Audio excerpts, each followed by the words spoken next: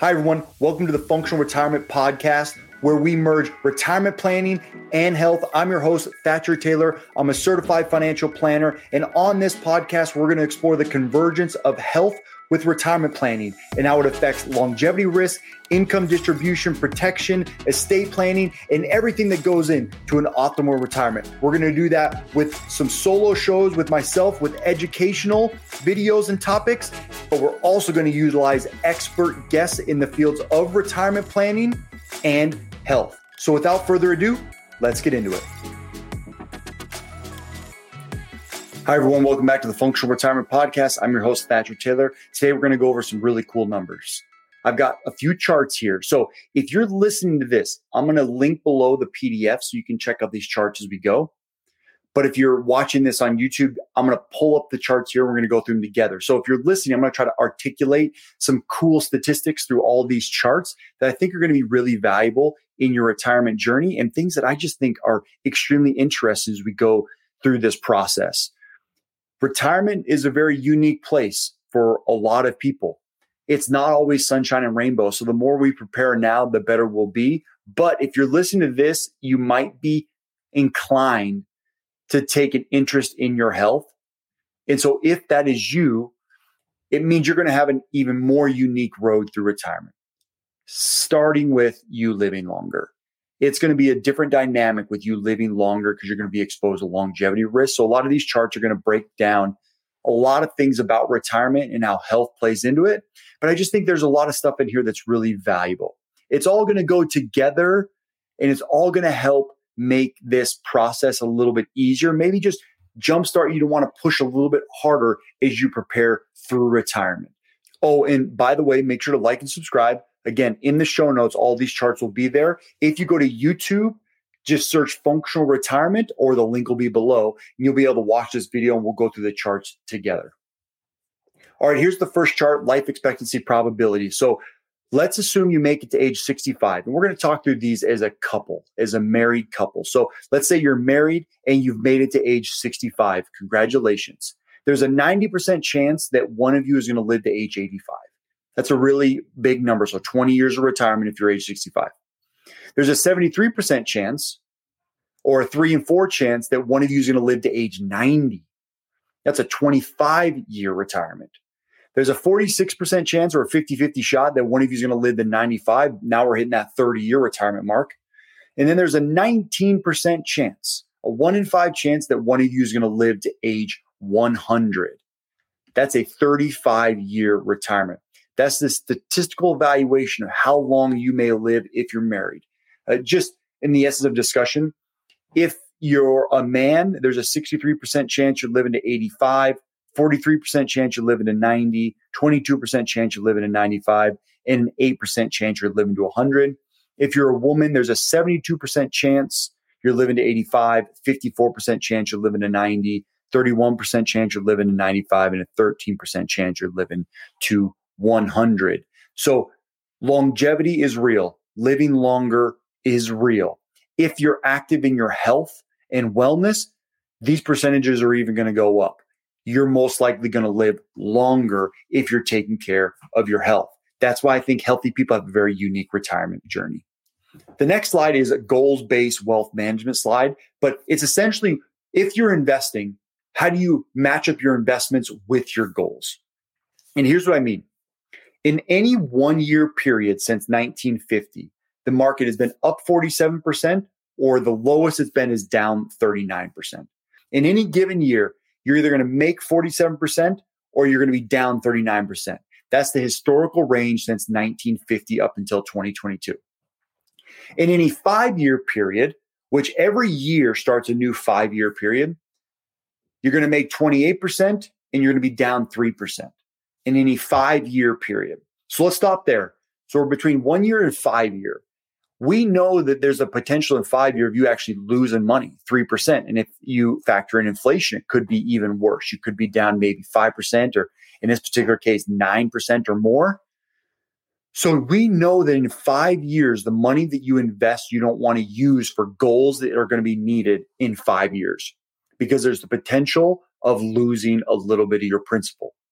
So when you're thinking about investing, you need to think about making sure that the money that you need in 1 to 5 years maybe is not exposed to too much equity risk.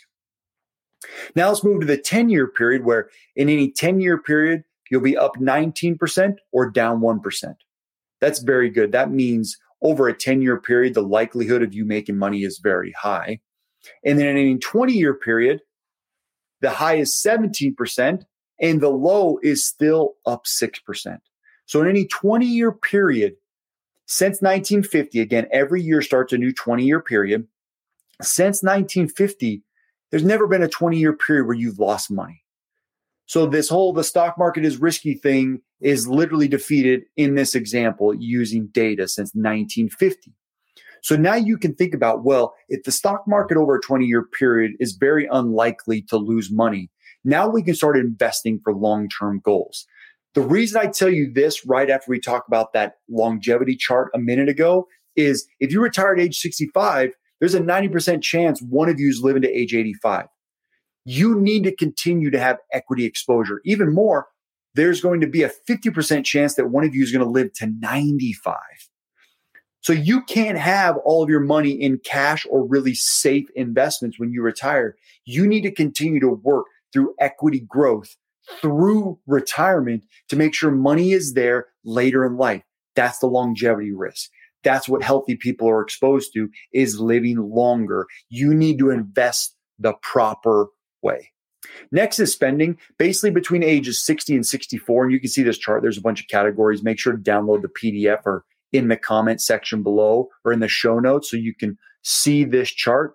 The average spending between ages 60 and 64 is $115,000 a year. But the average spending in age 95 is $92,000. But that's a 30-year window where it goes from 115 to 92. And again, that's not including inflation. Those are actual numbers right now. So your 92,000 is going to be a lot more, but this is all inflation adjusted back to today's dollars. So in general, you're going to spend less, but you're still going to spend a lot. That's almost 90% of your income. So you need to make sure that your money is lasting and prepared to last all the way through retirement. The way we do this is we start to look at income replacement. In the first place we go is Social Security. There are pensions out there. A lot of people don't get pensions anymore, but there are some pensions out there that play into income replacement after retirement. A lot of this is going to be from Social Security. But here's what this chart shows. This new chart is showing that the more income you need in retirement, the less percentage will be from Social Security. So, for example, say you need an income of $100,000 in retirement. 44% is going to be of Social Security. 42% is going to come from other sources, which would be investments or pensions or annuities or retirement accounts. There's going to be a decrease in expenses of about 14% compared to retirement. So here's what you need to understand is as your income needs go up, like if you take it on this chart to $300,000, say you needed $300,000 a year, your Social Security is only going to account for 16% of the income that you need. 56% of it is going to come from other sources. And then 28% is going to be changes in expenditures, taxes, and pre-retirement savings. So as you need more income, your Social Security or your guaranteed income is going to be a smaller ratio, a smaller percentage. So you need to make sure to have those invested assets, those goals-based investments that we just discussed, building and growing over time to supplement those income needs. So when we talk about creating income, most people in the world right now are talking about things like the inflation adjusted method or the 4% rule, where essentially your first year of retirement, you create a withdrawal rate. Maybe it's 4%. You need 4% of your investment assets to cover your expenses. So if you have $1 million, that's $40,000. And then every year you just inflation adjust that. So whatever the inflation is for that next or that last year is you boost up your own income. And every single year as inflation goes up, you boost it up a little bit more, a little bit more, a little bit more. But statistically, that tails off. The withdrawal annually by inflation isn't built to last. And you'll actually run out of money with that method, depending on what inflation is, a little bit before 90. And that exposes you to longevity risk. We know that there's a 50% chance one of you is going to be living to age 90. So you're basically going to run out of assets. What helps extend this out is a more dynamic spending strategy based on the performance of investments. You can go look this up. It's called Guyton's Guardrails.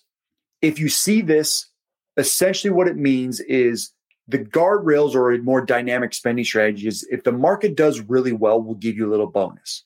But if the market does poorly, we'll give you a little bit less. But within specific guardrails to make sure to meet your needs, where if the market's really struggling, we're going to tell you to calm down on your expenses just to help preserve that wealth. Because we know there's a big chance one of you is going to live to later in life.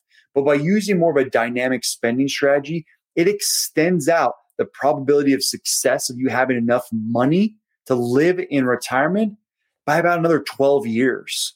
So you being able to sustain income for long periods of time is most likely going to benefit a dynamic spending strategy as opposed to just the simple inflation adjusted strategy, which we spoke about this a little bit before. Now we're going to talk about Social Security timing. So Social Security is going to be a big portion, especially depending on where you're at in income needs. It could be a substantial portion of the income that you're going to be receiving. So let's talk a little bit about Social Security and how it plays in. If you were born in 1954 or earlier, your full retirement age is 66 in some sort of months. If you're born after 1954, your full retirement age is age 67. And what full retirement age means, which your FRA, your full retirement age, is an actual term within the Social Security Administration guidelines, that's the age where you're going to receive your full Social Security benefit. In addition, you can receive that benefit and have other earnings and not have your benefit reduced. If you take your benefit early, it's going to decrease by an average of 6.25% because the earliest you can take your benefit is age 62. So if you reduce it, if you took your benefit age 62 compared to your full retirement age is a 100% benefit. Your age 62 benefit would be about 75% if you were born in 1954 or earlier. If you were born in 1960 or later and your full retirement age was age 67, that means you're going to reduce your benefit down by 6% a year. If you took it at 62, that would be a 70% benefit, 30% cut. And that benefit is locked in for life. Now, one little kicker here is if you wait to age 70, if you wait to defer your or to withdraw your Social Security benefits, you get an 8% boost every year, which actually means if your full retirement age benefit is 100%, you'll actually get 124% if you wait to age 70. This matters in longevity. If you think you're going to live longer, maybe waiting makes more sense. That's a substantial increase in increasing your benefit out to age 70. So you can get a lot more in guaranteed income if you think you're going to live longer if you wait to age 70. But your full retirement age is a good time to withdraw benefits too. So let me give you an example. Let's say your full retirement benefit at your full retirement age of age 67 was $3,653 per month. That's a really good chunk of money. That's over $40,000 a year. If you wait to age 70, so you get 8% a year, 8% more each year that you wait, your new benefit would be $4,530, which is almost $1,000 more by waiting to age 70. If you claimed at age 62 or early, your $3,653 full retirement benefit actually becomes $2,557. That's over $1,000 less. It's a really difficult place to be if you're going to take your benefit early. So a lot of times it makes sense to find bridge work or try to continue working till your full retirement age or later. One thing I want to discuss about this chart is the break-even ages between taking it at 62 and your full retirement age is age 77. So if you're going to take your Social Security early, it's going to seem like you're making more money, you're going to make more longer. But if you take it at full retirement age, versus age 62, if you live to age 77, so 10 years, that makes taking your benefit at your full retirement age more valuable. That's the break-even point. But if you pass away early, it would have been better to take at age 62. Between age 70 and full retirement age of 67, the break-even point is about age 81, where 81 is the age where if you take your benefit at age 70, the maximum benefit, if you don't live to age 81, it would have been better to take the benefit of full retirement age. So there is a little bit of a gamble there that we have to diagnose as we come into Social Security distributions.